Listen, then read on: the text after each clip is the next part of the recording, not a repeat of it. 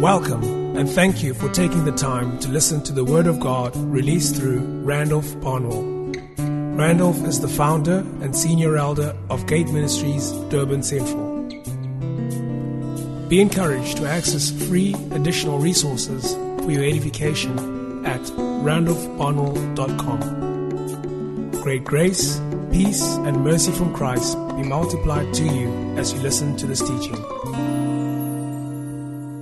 Our broad topic, this is now the 8th session of the School of Ministry that we started on a Friday evening, okay? And this represents almost the 17th literal session in the series.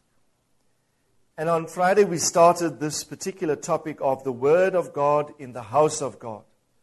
Our broad theme is the primacy of God's Word, the priority of God's Word, the centrality of God's Word. God's Word is the absolute center of our lives. If we come to church, and you call this church the house of God, the primary business of the house of God is the Word of God from the Scriptures. I won't go through most of the note because of what we covered on Friday. I will encourage you to get the CD and to listen to, it was almost 2 hours of teaching we did on this topic on Friday evening. But just long story short, I said, just to succinctly summarize, I said the house of the Lord is the platform from which the law of God will go forth into the entire world. The house of the Lord is the platform from which the Word of God is dispensed or is emitted or is transferred. The business of the house then becomes the Word of God as its priority. The house is constituted by fathers and sons. What makes the house of God the house of God? The Greek word oikos and the Hebrew word bayith, both translated house, do not refer to physical structures, but always allude to the quality of relationships that exist in that house. Right? So what is a church? The church is the house of God. So 1 Timothy 15 says it's the base and the pillar of truth. Everyone say truth. Right? There's a verse in Zechariah 3 which calls the mountain of the Lord's house the city of truth. This is a place of truth. This is a place of word. But listen carefully. The prevailing construct of this house is word. The prevailing environment, if you would, the prevailing ethos, the prevailing mandate, its force, its substance, what characterizes the house has got to be truth and word. A church that is not focused upon the word, for me, is not a church at all. Because you're violating the very nature that it should define you. It is truth and word. Everyone say word. Jesus said in John 17, thy word is truth. Okay? So this bastion of truth, if you would, this fortress of truth, for want of a better description. I'm using bastion, fortress, I'm using military terms to make the point.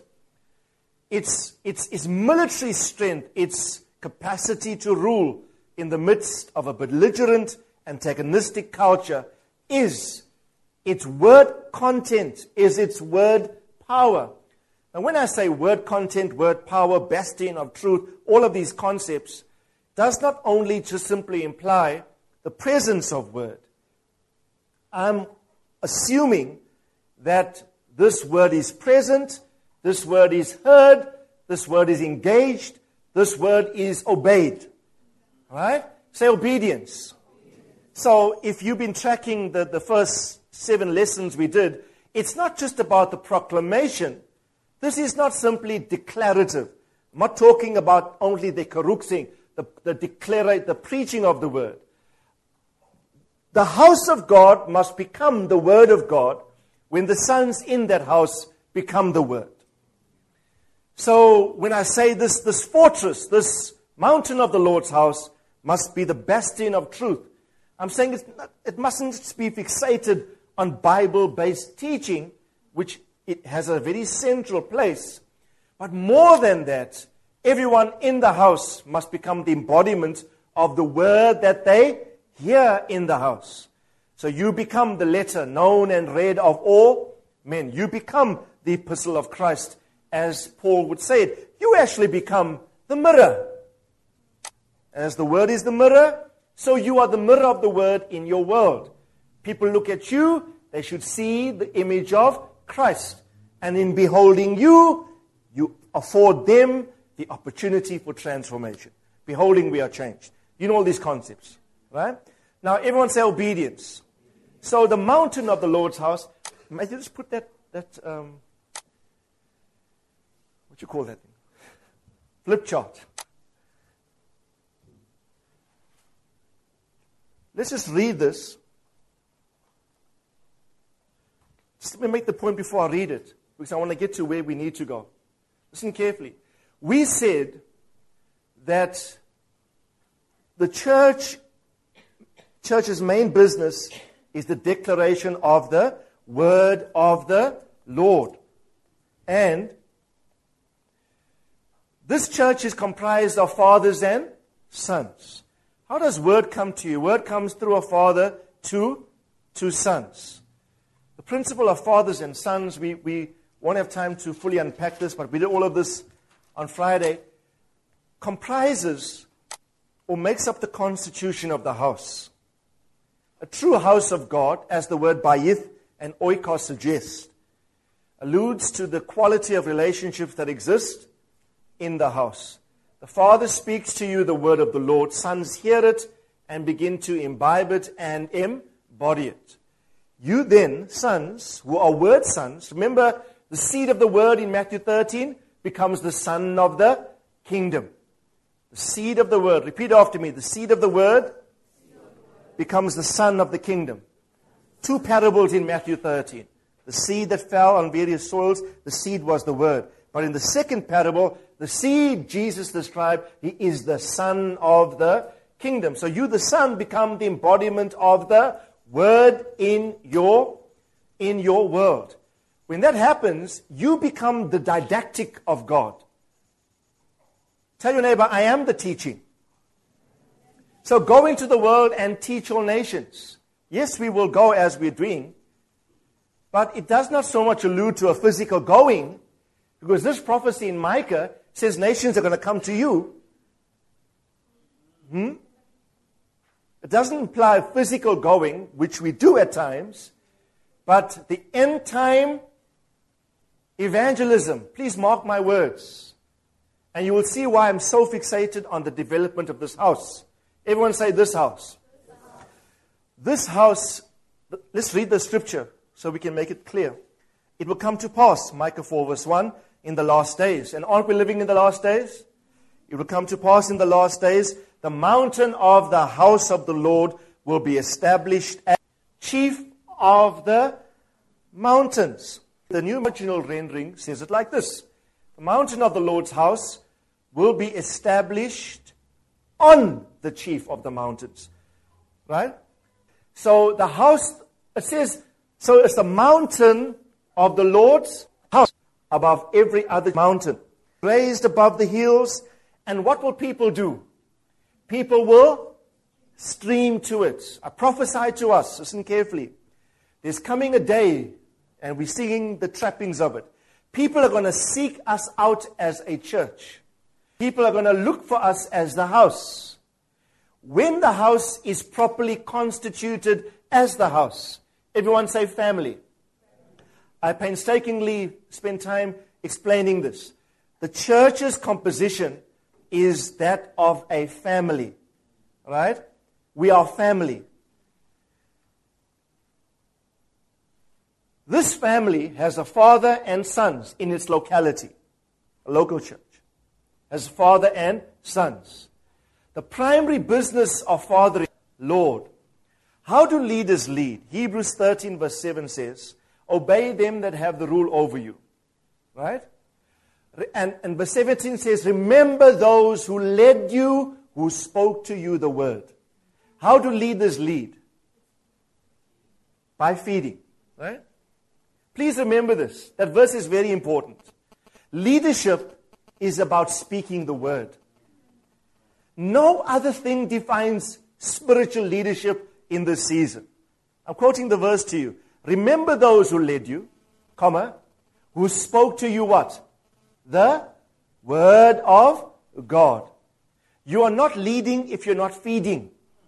You can be busy with a whole lot of other things, but what is the primary function of church leadership? Is to feed you the word of the Lord. Let me ask you this. Let me be candid. I'm your spiritual father, for those of you that relate to me as spiritual sons. What is my primary business in your life? What is my primary focus? What activity defines our relationship as father and son? It's only one thing, the fact that I have the capacity to feed you God's word and to mature Christ in you. Every other thing is peripheral and inconsequential.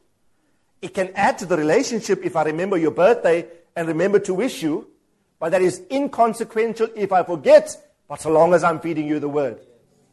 Right? Don't use wrong things to assess the relationship.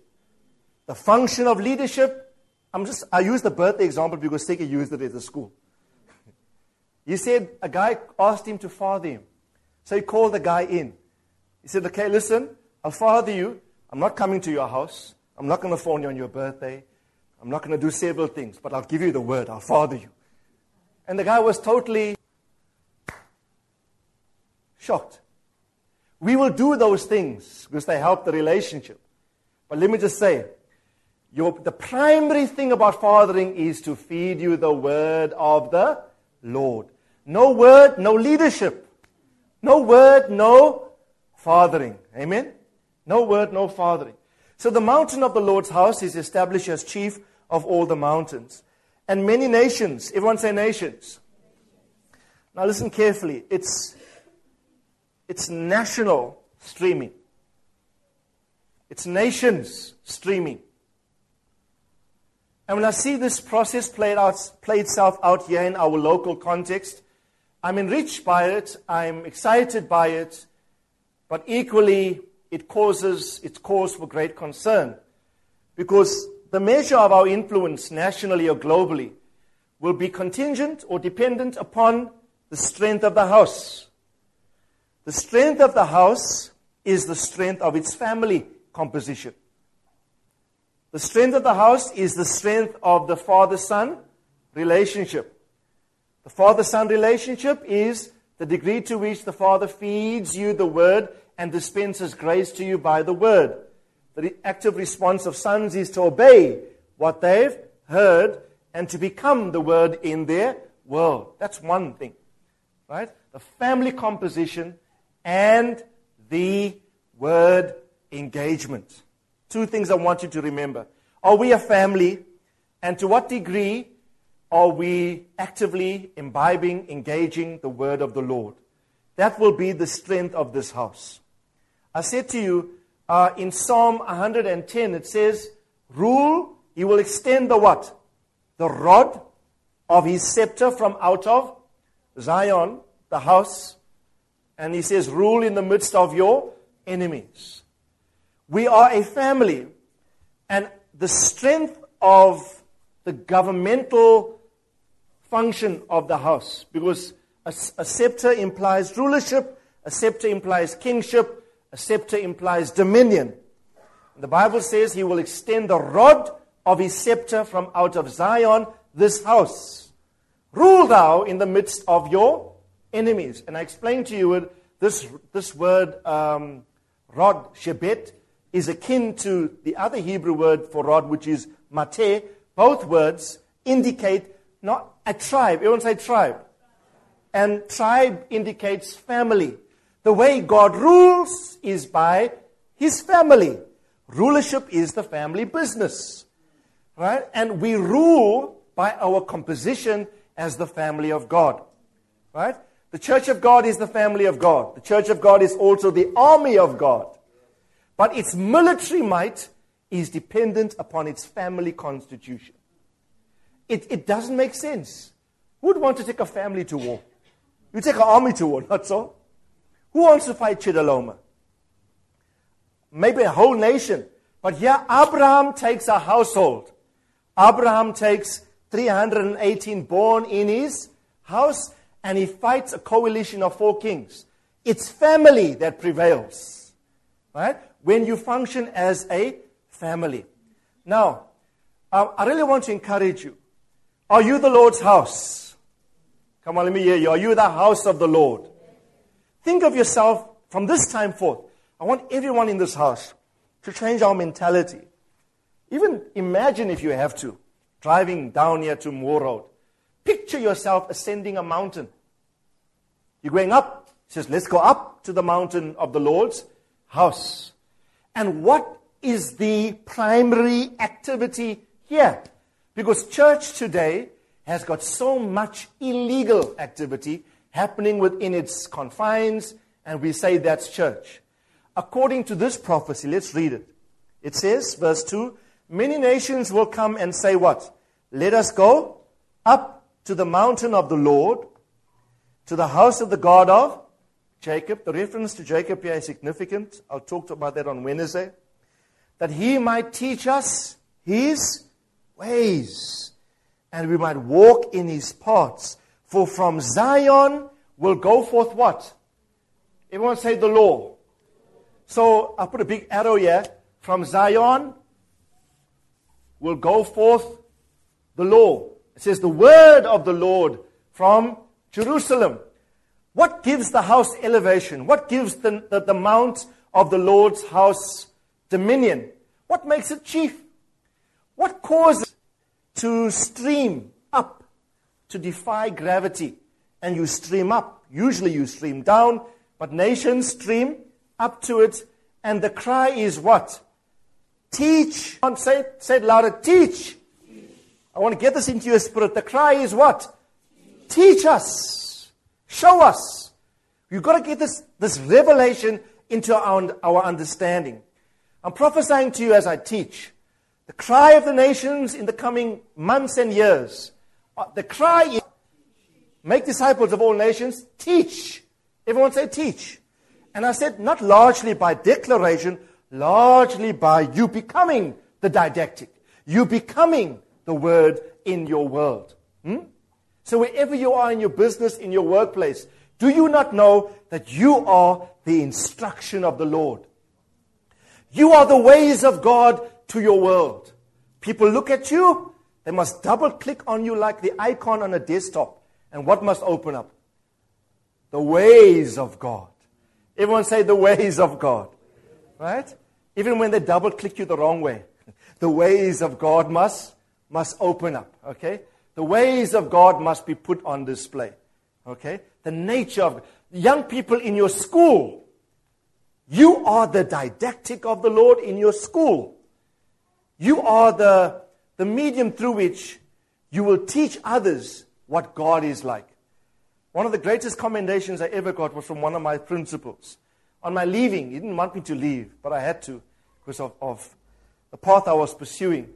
And he said, Barnwell, you are the closest Christian that ever taught on my staff that convinced me that salvation is real. Convincing me to follow your way. And I didn't really preach much to him. He was my senior, was my principal, but he said, I wish you were going to be here for longer, just to be with you. What he did realize is, here is someone on my staff that walks as a son of God. So you are the ways of God to your world. Wherever you are, I want to encourage you. You're the ways of God's world. Wherever you are, put the nature of your Father on display. So they will say, teach us your ways. And the Bible says, for the law of God, the Torah means precepts and statutes. The law of God, the word of the Lord will go forth and infect every other sphere or domain. Okay? So can you see the profundity of the house? Can you see the seriousness of the house? Can you see how important what we're doing is? Can you see how much more important we need to view the house? Hey? This relationship of fathers and sons in the house. Can you see how profound it is that we treat it with the priority that it deserves? Okay? I'm really trusting God that the platform of this house increases. That I have the sense prophetically. God wants to give us a greater ambit of influence, a greater sphere of influence. Okay? And that will necessitate moving to our new building. Okay? The for sale sign is going up this week here. Just to push us so we can actively look for another place. I want to encourage you, actively look for another building. God spoke to me very clearly. The platform of the house needs to increase so that the impact can be wider and further. Amen? Your reach could be wider and your reach could be further. Are you excited about moving out of this place? I know some of you have grown attached to this building. Sacrifice your Isaac. Okay? Really, I pray this study more than ever before. As I prepared it last week, I literally prepared this at the airport. I had a 12-hour layover. Right? I found a place in the Simba, and the lady was very gracious to me. She reorganized things. I sat there. She said, "You're going to be here? How long are you going to be?" I said, "I'm going to be here the whole day. I'm going to be here for about 12 hours. So I don't want to order stuff. I'll have breakfast first. I'm going to order lunch. And before I go, because they're concerned about someone taking up their room. No, I'll be here. I'll need to order stuff the whole day. And you know me, when I study, I chow. Okay. And literally, the Lord, I was waiting upon the Lord for a focus for the next lesson. And the mountain of the Lord's house, the Lord said, is going to be elevated above every other sphere. And I want every son in this house to get the vision of the house. I prophesy to us, God's going to elevate our capacity to influence in every single way. Now let me get to where we really need to go. Last time we ended on page 8, if you want to go there, of your notes. If you want to follow with us. We looked at Psalm 23, and a statement that Thamo made at the school really captured my heart. He said this: you cannot rule in the midst of your enemies until you have learned to sit at the table that the Lord has prepared for you in the presence of your enemies. Now, Psalm 23 is of my enemies, right? But Psalm 100, that's Psalm 23, right? Later, so in chronological sequence, it's Psalm 23 first, before Psalm 110. Psalm 110 verse 2 says that we must rule in the midst of our enemies. But you can't start in Psalm 110 before you've assimilated to Psalm 23. And Psalm 23 says, first learn to sit and eat from the table that the Lord has prepared for you, right? And then you can rule in the midst of your enemies. I put that quote on Facebook, and somebody asked me, "What meaneth this, brother?" So I commented again, and I responded with a brief. The table depicts a place where you get nourishment or food. That for us is the word of the Lord. Do you know right now you're sitting at a table? Okay? Welcome, welcome, welcome, welcome. Welcome to my table. You're sitting at a table and there's food prepared for you. That food is spiritual diet, meant to enrich you, meant to encourage you. Now, you can't rule in the midst of your enemies until you've learned to eat from the table that your spiritual Father has prepared for you, in the presence of your enemies. Now, what are your enemies? Biblically, your enemies are Satan, the world, and the flesh. Everyone say Satan, the world, and the flesh. Biblically, that is what our enemies allude to. Jesus overcame Satan. Jesus overcame the world. Jesus overcame the flesh. You and I are called to rule in the midst of these enemies, and we can also overcome them. But what makes you diet? What you eat from the table in the presence of your enemies will cause you to rule in the midst of your enemies. Okay? So everyone say rule. I want to kind of say rule. So rule is the family business. It's the culture of the house of God. We have a scepter. There's going to be a streaming up of nations to us And the cry is, teach us your ways. Teach us your ways.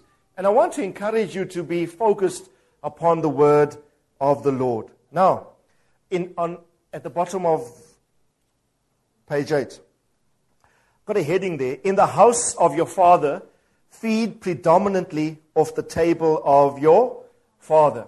Okay? A table has been prepared here. And I want to encourage us all, listen carefully. The primary source of your spiritual nourishment must be the food that your father has prepared for you. You can have many other teachers, but you only have one father. What I'm not saying is now close your ears off to every other voice. I'm not saying that because I also listen to others. But primarily, I listen to my spiritual father. It's that voice that I'm connected to. It's that voice that transitions me. It's his voice I listen to more frequently than others. It's his conferences I go to more frequently than others. If he calls a meeting, I prioritize it as critically important. His voice to me is not just an occasion to hear. His voice to me is an occasion to feed me, prepare me to rule in the midst of my enemies. Right? His voice empowers me to be successful. I'm looking forward to being with him now for that whole week. Not so much just for Nakuru, nations, the plan of God. For me, it's a powerful, my main agenda is be with the Father. Right? There's so much I learn just from watching, just from listening, just from seeing how he confronts situations, how he delivers the word of the Lord.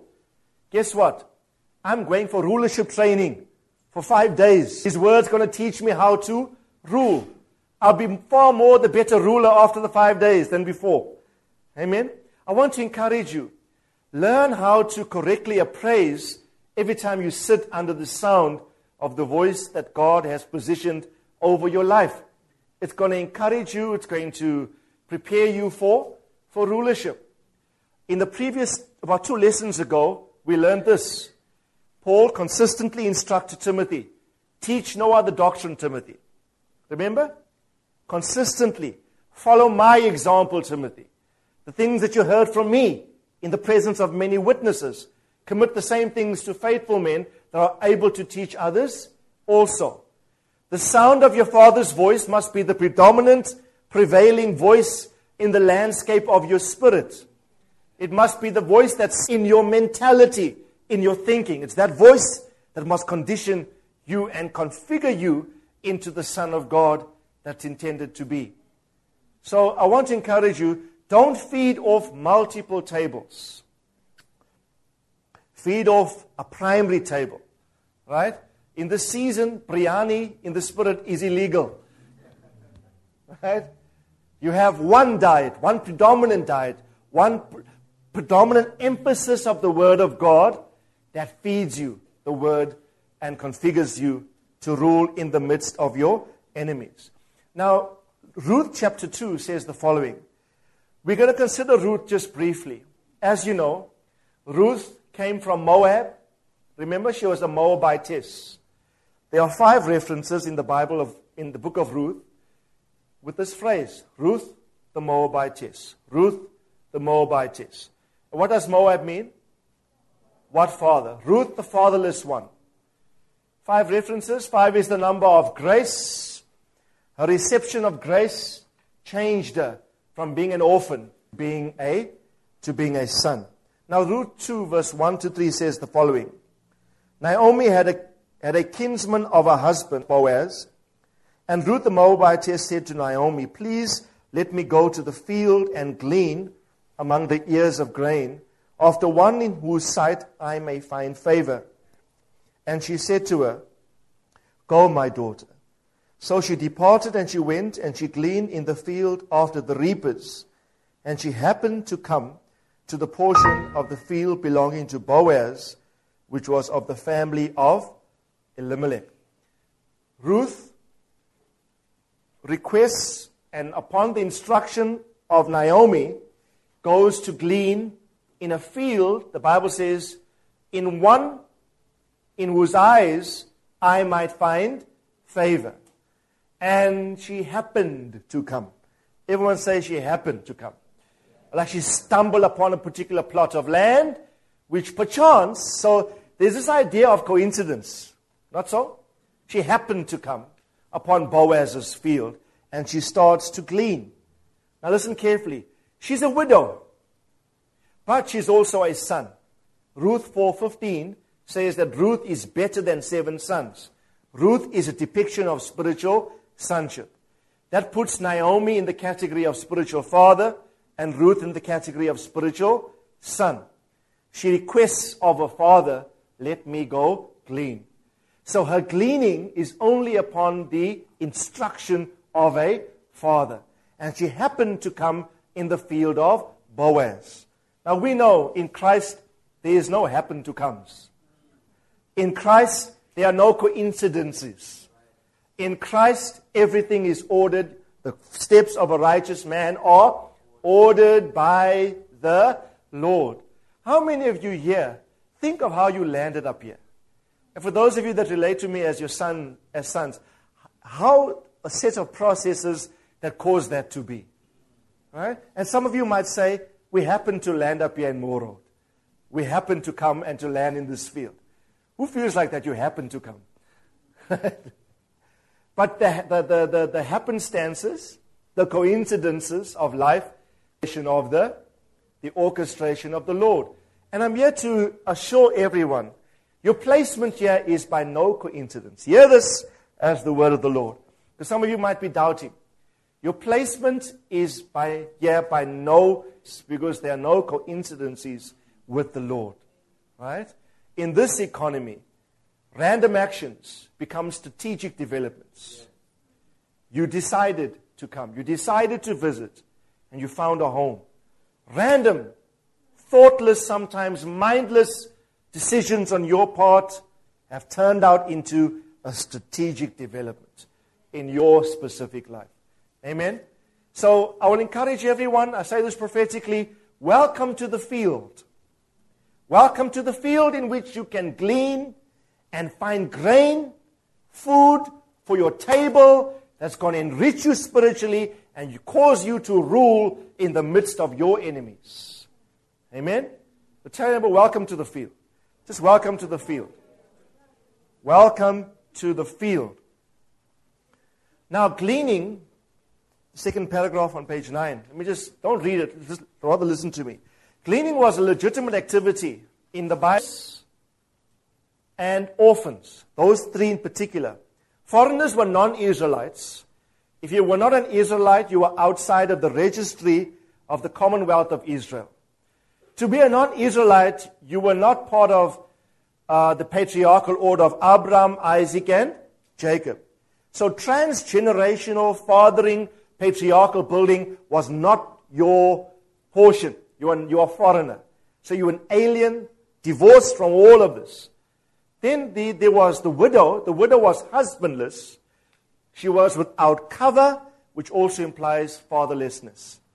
Then there was the orphan without a natural father, without the protective mantle of fathering over him or her, without a father's provision and without a father's care.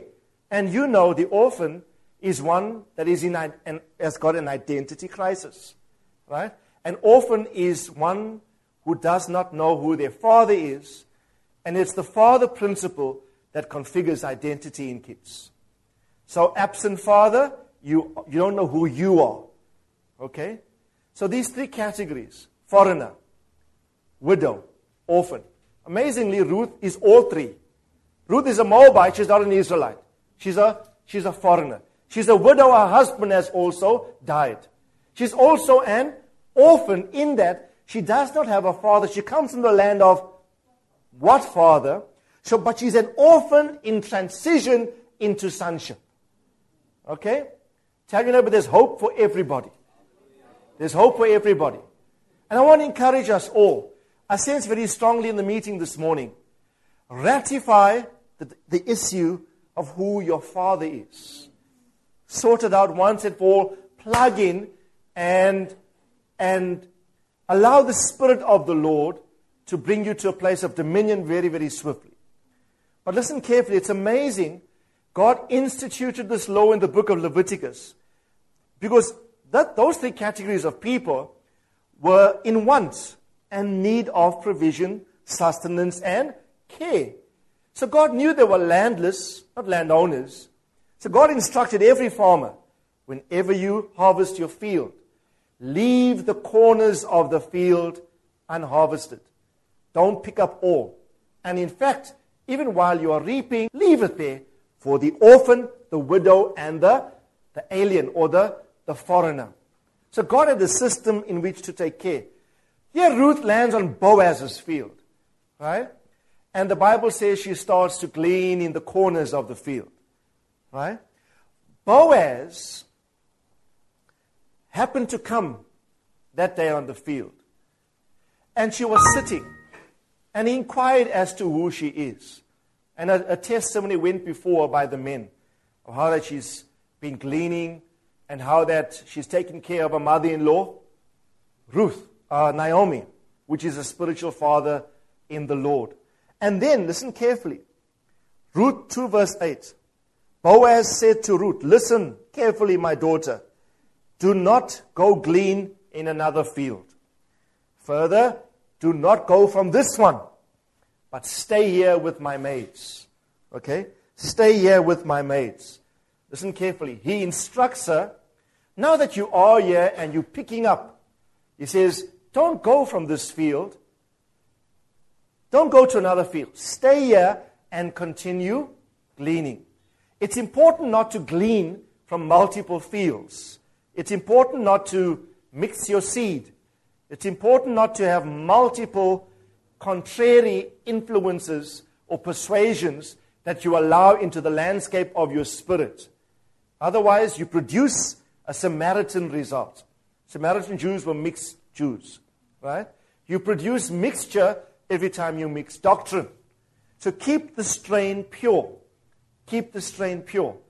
Feed off from predominantly from the field of your father. Look in Ruth chapter 2 verse 9 what he says to her. Let your eyes be on the field which they reap, and go after them. Indeed, I have commanded the servants not to touch you. When you are thirsty, go to the water jars and drink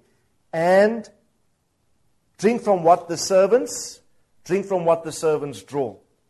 So he instructs her, don't go to another field. And I like this, what he says. Listen carefully. Let your eyes be on the field in which they reap, and go after them. Everyone say, go after them. Ruth transitions from gleaning from the corners of the field to now gleaning in the center of the field. Right? She leaves the corner and she goes to the center. She leaves the corners, and the instruction of Boaz is, you can now glean. Obviously, he had his own ulterior motives. Right? He had his eye on this girl. Right? All part of God's design. But there's a principle in play here. He says you don't have to only glean the corners. You can glean directly after the reapers. Wherever they are, go behind them. Whatever they leave behind is yours. In fact, if you read the book of Ruth, he actually instructs the reapers to deliberately leave behind extra. Who would like extra? But listen carefully. You got to leave the corners and come to the center. What is leaving the corners? For me, there are many sons in this house still feeding off the dregs of what we release. You're feeding off the remnants, and you're not feeding off the centrality of the doctrine. So what will be, for example, erratic attendance at meetings? There's some people with long absentees at meetings. Without a word, we don't know what's happening. Right? And so you pick up little cliches, phrases of truth that the house releases. But you're not getting it from the center. You're hearing it almost secondhand from the corner of the field. And it's not having the desired impact in your life. Amen? There's a move, I declare, in this house. Away from gleaning corners to now gleaning from the center of the field. I call every son in this house to now go after the reaper. To go stand right behind him and receive directly what he's given. Amen? Please receive this. It's for your good. It's for your good. You know what the Bible says? Look at verse on page 9. Let your eyes be on the field. Tell your neighbor, let your eyes be on the field.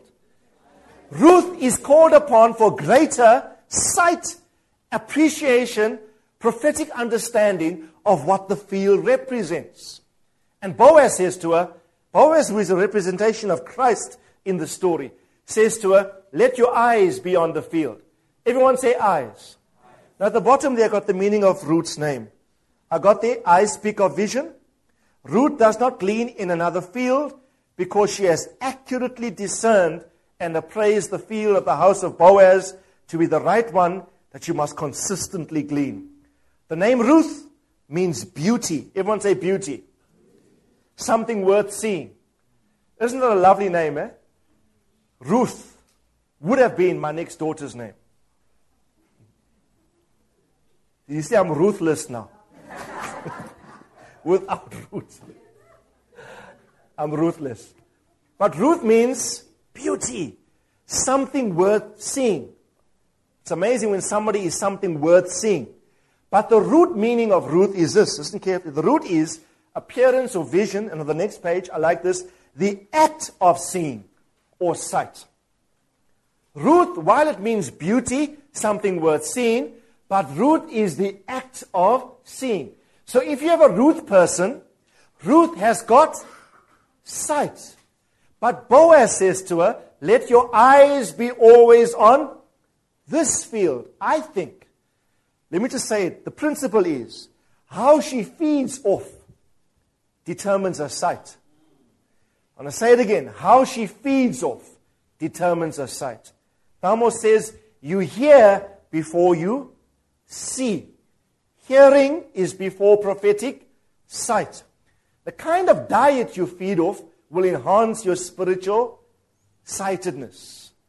Right? She holds on. She recognizes exactly what Naomi represents, for example. She doesn't see Mara, bitter. Naomi called herself Mara. She sees, no, I got sight. I see beyond the natural deficiency that you represent in reality. You have the potential to impart grace to me. I see beyond the Jacob. I want to hear the Israel. Right? So a sight improves. And I want to encourage you. I want to say it again. For me, for example, moving away from corners of the field to the center of the field would involve this. Away from erratic attendance, number one. Secondly, away from erratic obedience. Obedience must be consistent. Everyone say consistent obedience. That's the moving away from the corners now to coming into the center. You know why? Listen carefully. This house has got what in it? Got law and word. But we are not activating law and word strongly enough. There are nations that desire to stream up. There are nations, Macedonian calls, right now saying, come over and teach. Come over and help. And I'm seeing something in the spirit that in the next year or two, that call is going to deepen and widen. But the house has got to be prepared. Not just for me to go, for you as sons, even to go into nations and to declare the word of the Lord. But your sight, your readiness is going to be because you consistently feed off the field, away from the corners and into the center. Let me just finish this off quickly. Now, Ruth obeys the instruction, not so? Consistently, she always obeyed. Look at Ruth 2 verse 14. At mealtime, Boaz said to her, come here, that you might eat of the bread and dip your piece of bread in the vinegar. And so she sat by the reapers. And he served her roasted grain, and she ate, and she was satisfied, and she had some left over. She continued to obey. Verse 15. She arose to glean.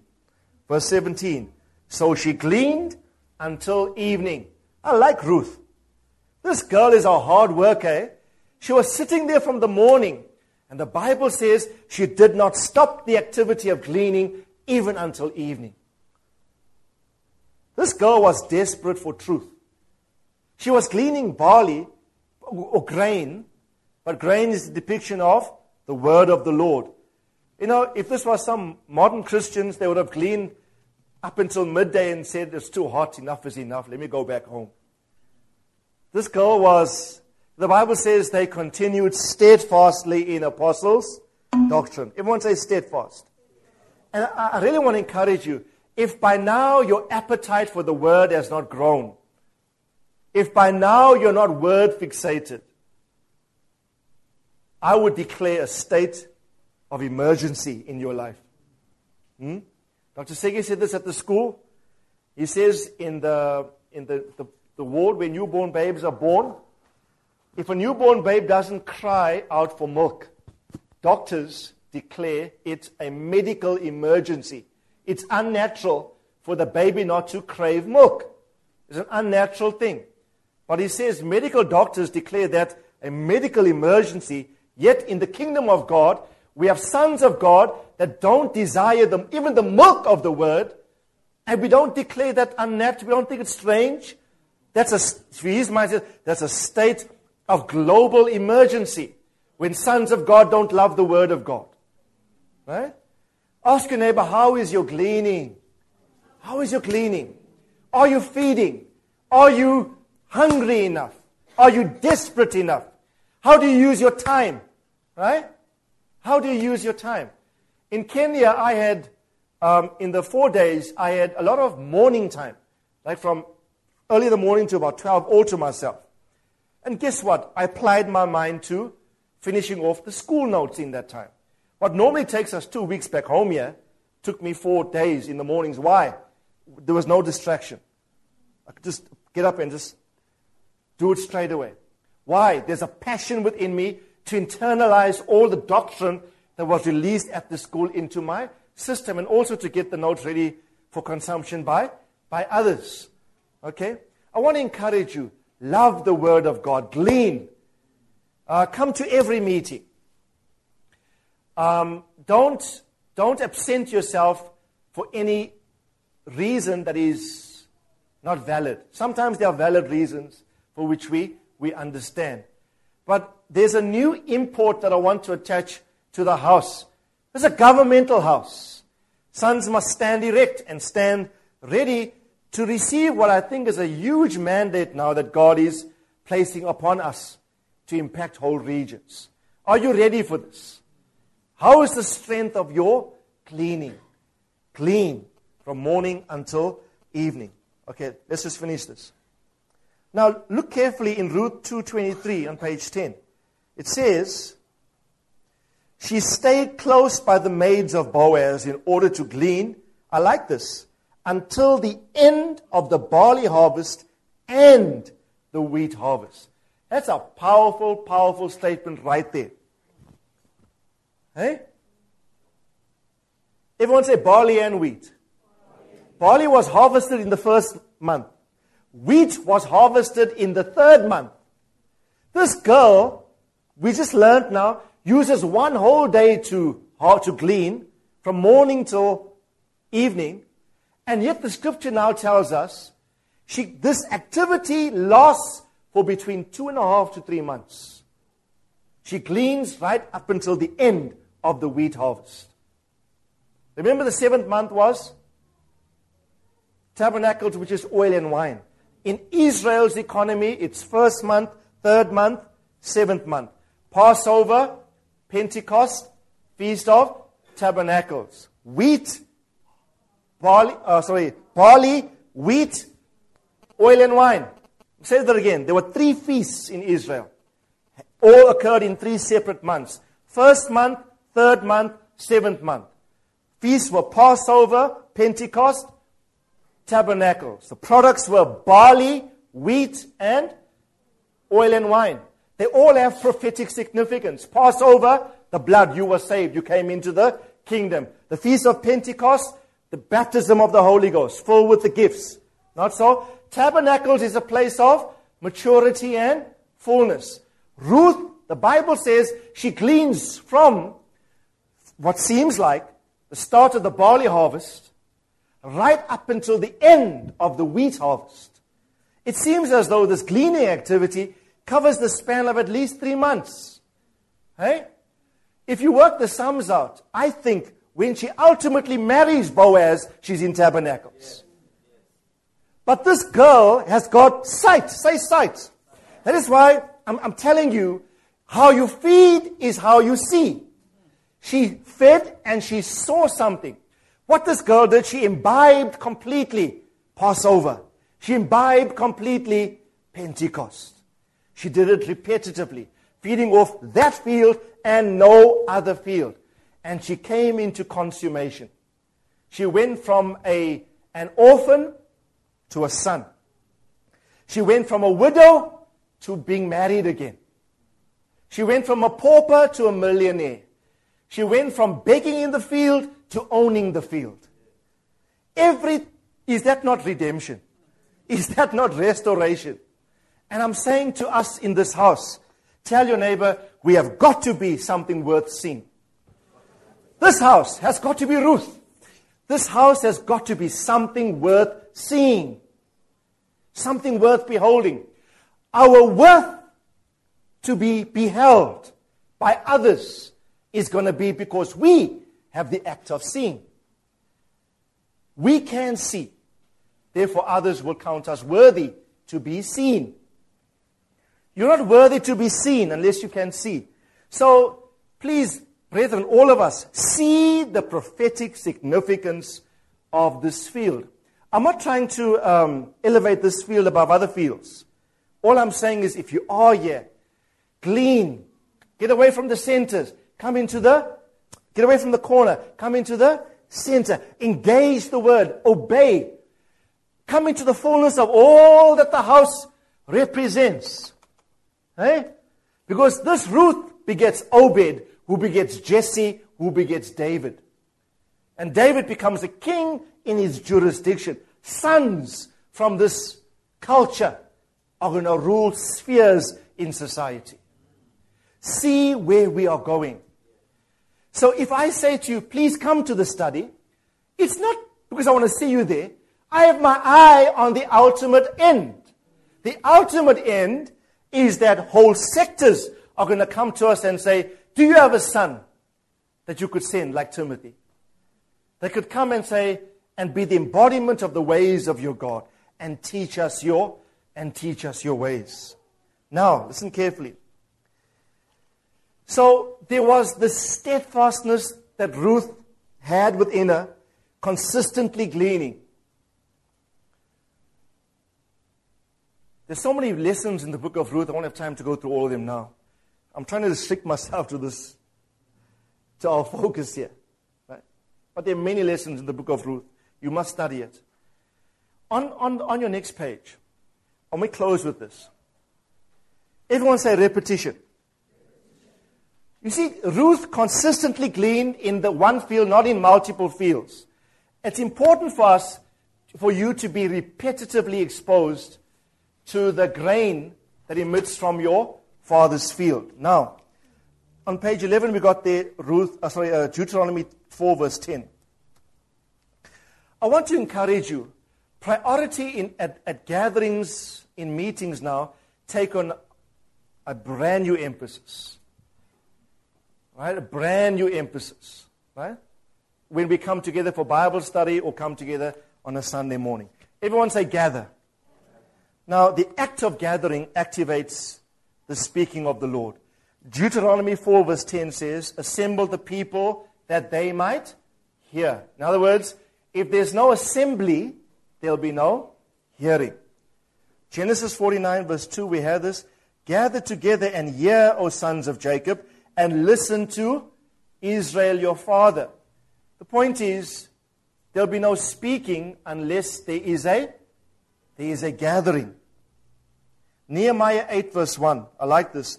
All the people gathered as one man at the square which was in front of the water gate, and they asked for Ezra the scribe to bring the book of the law of Moses, which the Lord had given to Israel. Notice the people gathered as one. And then the book of the law was opened. the state of gathering activated the release of the word. No gathering, no release of word. I got Luke 24:32 reference there. The two men who walked as one heart, with one heart on the Emmaus Road, right? Their state of being together activated the release of God's word to them. And then they go to the 11, the Bible says, who are still gathered at Jerusalem. The state of the other 11 not walking with them, right? Judas had betrayed, so there's only 11, not 12. The 11 disciples were gathered, and they came to report all that transpired. Again, we see the principle. The state of the gathering is preparatory to receive the word of the Lord. No gathering, no release of the word. Now, please hear me. I believe up until this point in our journey, we've had release of the word of the Lord by virtue of my preparation in the word. We haven't had release of the word of the Lord by virtue of the state of the gathering. Now hear this in the spirit. There is the quality of gathering that activates prophetic word. In other words, if you're correctly gathered and constituted, it releases word from the heavens. Right? That's what the Bible says, do not neglect the what? The gathering of yourselves together, as the manner of some is. And the word neglect in the Hebrew doesn't just mean not to be present. It means to withhold one's contribution with the intent of letting the gathering suffer. So to neglect means to withhold so as to impoverish those who do gather. You impoverish the gathering by withholding your contribution, because the state of being assembled, everyone say assemble. I can show you many more scriptures, right? I got a whole thick document called The Gathering. We may release at some point. Every time when the people of God come together, there's something in God's mind that activates him to speak. The state of gathering activates the Lord to speak. And so I want to appeal to all of us. It's no longer, for me, it's, if we call gatherings, and we say, come because we are, like Jacob summoned his sons, and they gathered, and he said, I will tell you things that will happen to you in the last days. Genesis 49, verse 1 and 2. There are certain things we will not know by virtue of the gathering not being properly constituted. Okay? And I believe the word of the Lord is saying to this house, from henceforth onwards, I desire to speak. Listen carefully. This is a prophetic word. God is saying, I desire to speak to you based on your constitution now. Not only based on the preparation of your father. I will speak to you if you're properly constituted. I will speak to you if you're properly all gathered. Just your act of gathering is going to release word. And so we need to come together and to glean. Everyone say glean. Glean. Can you hear the urgency of the Lord? Hey? In the past, it was just about, people, please come to the meeting. Please come. Now it's not about please come. Now it's about rulership. Now it's about the nations. Now it's about the word of the Lord going to every sector of society. Okay? Now, listen carefully. 2 Peter 1 verse 12. Tell your neighbor 5 minutes more. 5, you believe me. Right? Blessed art thou that believe, even though you haven't seen. Be it unto you according to your faith. 2 Peter 1 verse 12 says, therefore, I will always be ready to remind you of these things, even though you already know them. Here's a powerful principle. Everyone say repetition. Repetition for establishment. Peter says, I will not be negligent as an apostle. He says, I will keep reminding you of certain things, even though you know them. Right? Even though you're aware of them, he says, I will keep reminding you. Why?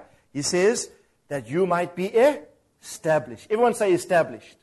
Say strong. Okay? It's my intent that I'm so blessed to see so many young people here on a Friday evening. Guess what? And some of you young people haven't missed one session yet. Guess what's happening? You're becoming established in your thinking. And I want to encourage the house. Some of you haven't seen it all on a Friday evening. Friday evening is now becoming our main service, so to speak. Right? I want to encourage you. Avoid distractions. Avoid excuses. See the urgency of the gathering. See the urgency of the house meeting. Because the word of the Lord is going to go forth from this place and condition whole lots of other people. Now, I got as the second to last bullet there. I want to encourage this house to expose yourself repetitively to the words that we release in this house. Modern technology makes it so easy. There are CDs, there are MP3s. Maybe soon we'll have video recordings by faith. Hallelujah. Okay. There's documents that we release. There's so many avenues for you to keep hearing, to rehearse, and to focus so that what you heard is understood and it's entrenched. Okay? And I want to encourage you from this time forth, Brinton will make available, we'll do it month by month. So all the teachings for the month, at the end of every month, you will get all the teachings on one CD. Right? All of you must invest in an MP3 player if you don't already have one. Right? Or a computer or something, you can hear these car tape radio, etc. And hear these words over and over again. I listen to Thamo Santon messages every Monday. As soon as they're up, I'm on the site. Why? I glean off no other field. I'm reaping day and night. I want the voice of my Father to resound in the landscape of my spirit. I want to move from Passover, Pentecost. I want to come to fullness. And whatever I hear, I want to obey. What's my ultimate intent? I want to rule in the midst of my enemies. I want to be configured to maturity and into the image of Christ so that I might rule in the midst of my enemies. I want to make it almost mandatory. I want to call upon, especially husbands in the house, ensure that your wife listens to teachings over and over again. It's amazing. Sometimes only on the second, third time you hear a thing, the penny drops. Eh? There are times when I hear Thamo the fourth, fifth time, and then I realize exactly. Right? It's not that you didn't see it initially, but you see it darkly. And then you see it more clearly. You are what you eat. Tell your neighbor you are what you eat. Right? And it's true in the natural, it's also true in the spiritual. Psalm 100 verse 3 says, we are His people and the sheep of His pasture. So sheep become reflective of the kind of pasture they feed off of. And I want to encourage the house. I want to encourage us all. I say it again prophetically. Nobody has happened to come to this field. I say prophetically to you, let your eyes be on this field. I say prophetically to you, don't go to another field. You can have other influences, but there should be a primary, predominant influence.